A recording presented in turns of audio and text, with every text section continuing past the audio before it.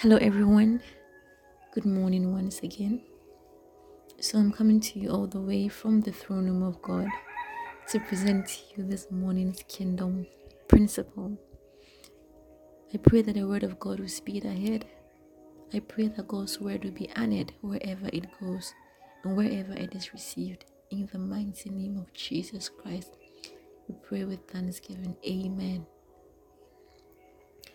So we have treated the last principle we treated was the principle of peace, okay, where we learned in Matthew chapter 5 that blessed are the peacemakers, for they shall be called the sons of God. The peacemakers shall be called the children of God because their God is a God of peace. He is the Prince of Peace, and because they behaved like him, he would put their names on them. We learned that peacemakers can be grouped into three, okay, and then the first, according to Romans 5 verse 68, they are those who follow Jesus' example by searching for peace at obscure places and working to maintain it so that they don't wait for others to come and apologize to them first. They still go ahead and they seek for peace. Okay, it doesn't matter what somebody does to you, you still go ahead, you forget their wrongs, and then you just go ahead and then you offer peace. Okay, they are called the sons of God. And then according to First Corinthians chapter 5 verse 18 to 19, this group are those this group consists of people who have received the ministry of reconciliation from God and have become ambassadors to bring the gospel of peace to all. Okay, so they go about reconciling others to God by sharing God's message of forgiveness so that men can accept God's offer of friendship again and live their lives anew. And finally, the third group of peacemakers, or the children of God, they are those who have themselves been reconciled to God, okay, because they believe that God made Jesus, who had no sin, to become sin for them, and therefore there is therefore no condemnation for them because they are in Christ Jesus, okay. And so they have believed the Lamb of God to save them, and therefore they insist on their relationship with Jesus Christ. Okay, that was what we learned about the peacemakers. We want to move on straight to the eighth principle for kingdomites, and that is that blessed are they which are persecuted for righteousness' sake, for theirs is the kingdom of heaven, according to Matthew chapter 5 and verse 10. Okay, now we want to take our scripture reading from First Peter chapter 3 verse 14 to verse 17. It says, but even if you should suffer for what is right, you are blessed. Do not fear their threats, do not be frightened, but in your hearts revere Christ as Lord. Always be prepared to give an answer to everyone who asks you to give the reason for the hope that you have.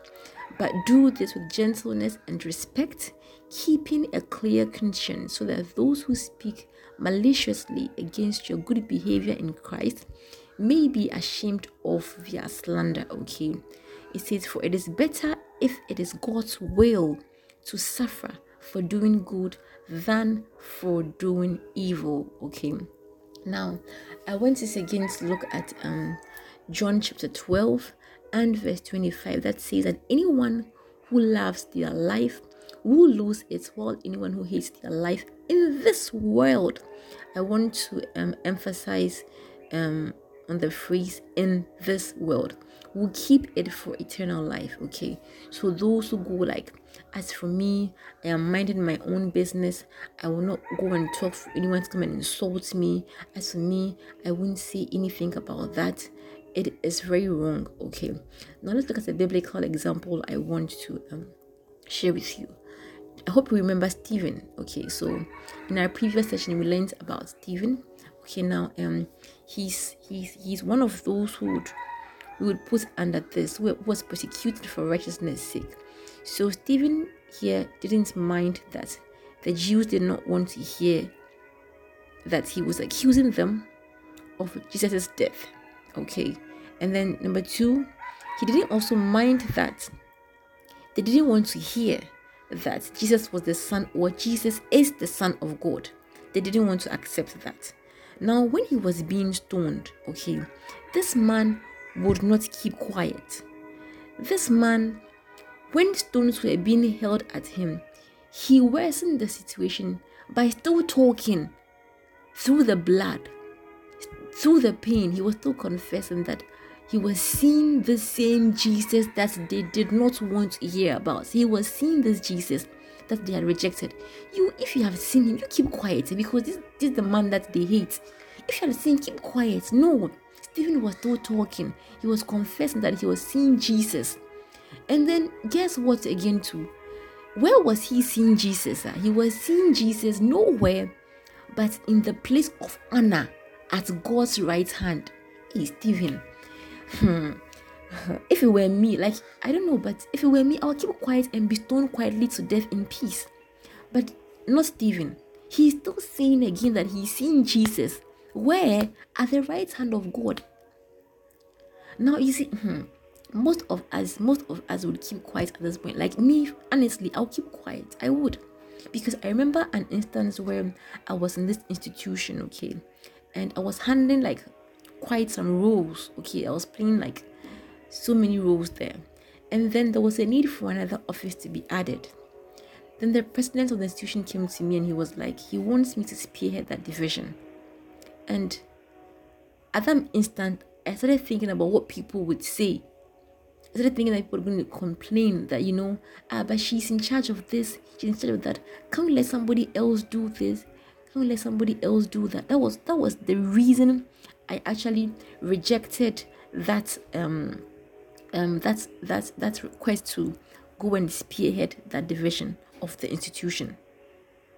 That people would talk about it, that people would complain. That was what I was thinking about. But guess what happened to me that night? It wasn't easy for me.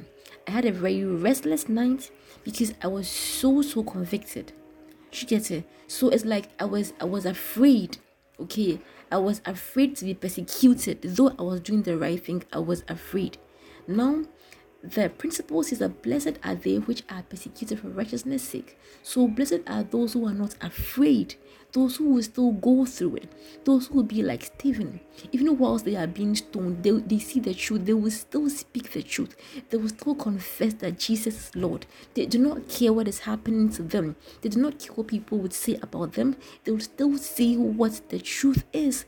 They will still propagate the truth. They will not keep quiet. They will not submerge the truth, okay? They will still bring the truth out no matter what. Blessed are they which are persecuted for righteousness' sake.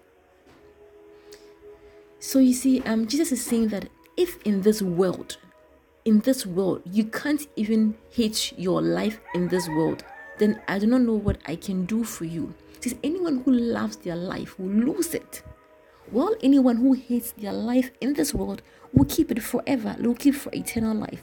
So I am there and I'm thinking that, people will say, so I'm loving my life, I'm loving my integrity, I'm loving my face, okay? So in this world, I am loving my life.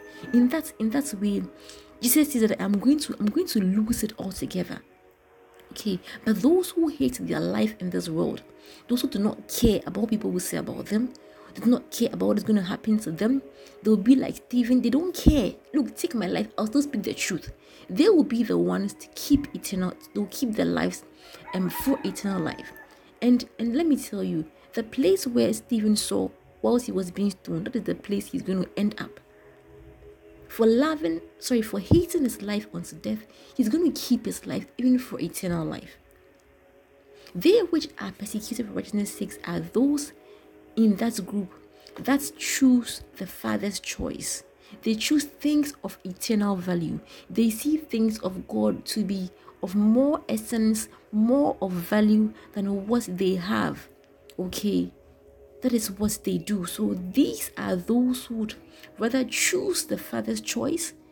They will choose things of eternal value than things of the earth, material things. I would like to end here. Time is not on my side. God willing, tomorrow you're going to delve deeper into this principle. I pray that God will keep you, that God will guide you, God will keep his face to shine upon you and your family. And I pray that God will be merciful even unto the hands that you are using to work to produce much more fruit, and that his word also will bring much more fruit in your life. And at the end of the day, when he comes with his angels, he will reap us unto him a glorious harvest. In the mighty name of Jesus, I pray with thanksgiving. Have a blessed day and stay blessed because you are blessed. Amen.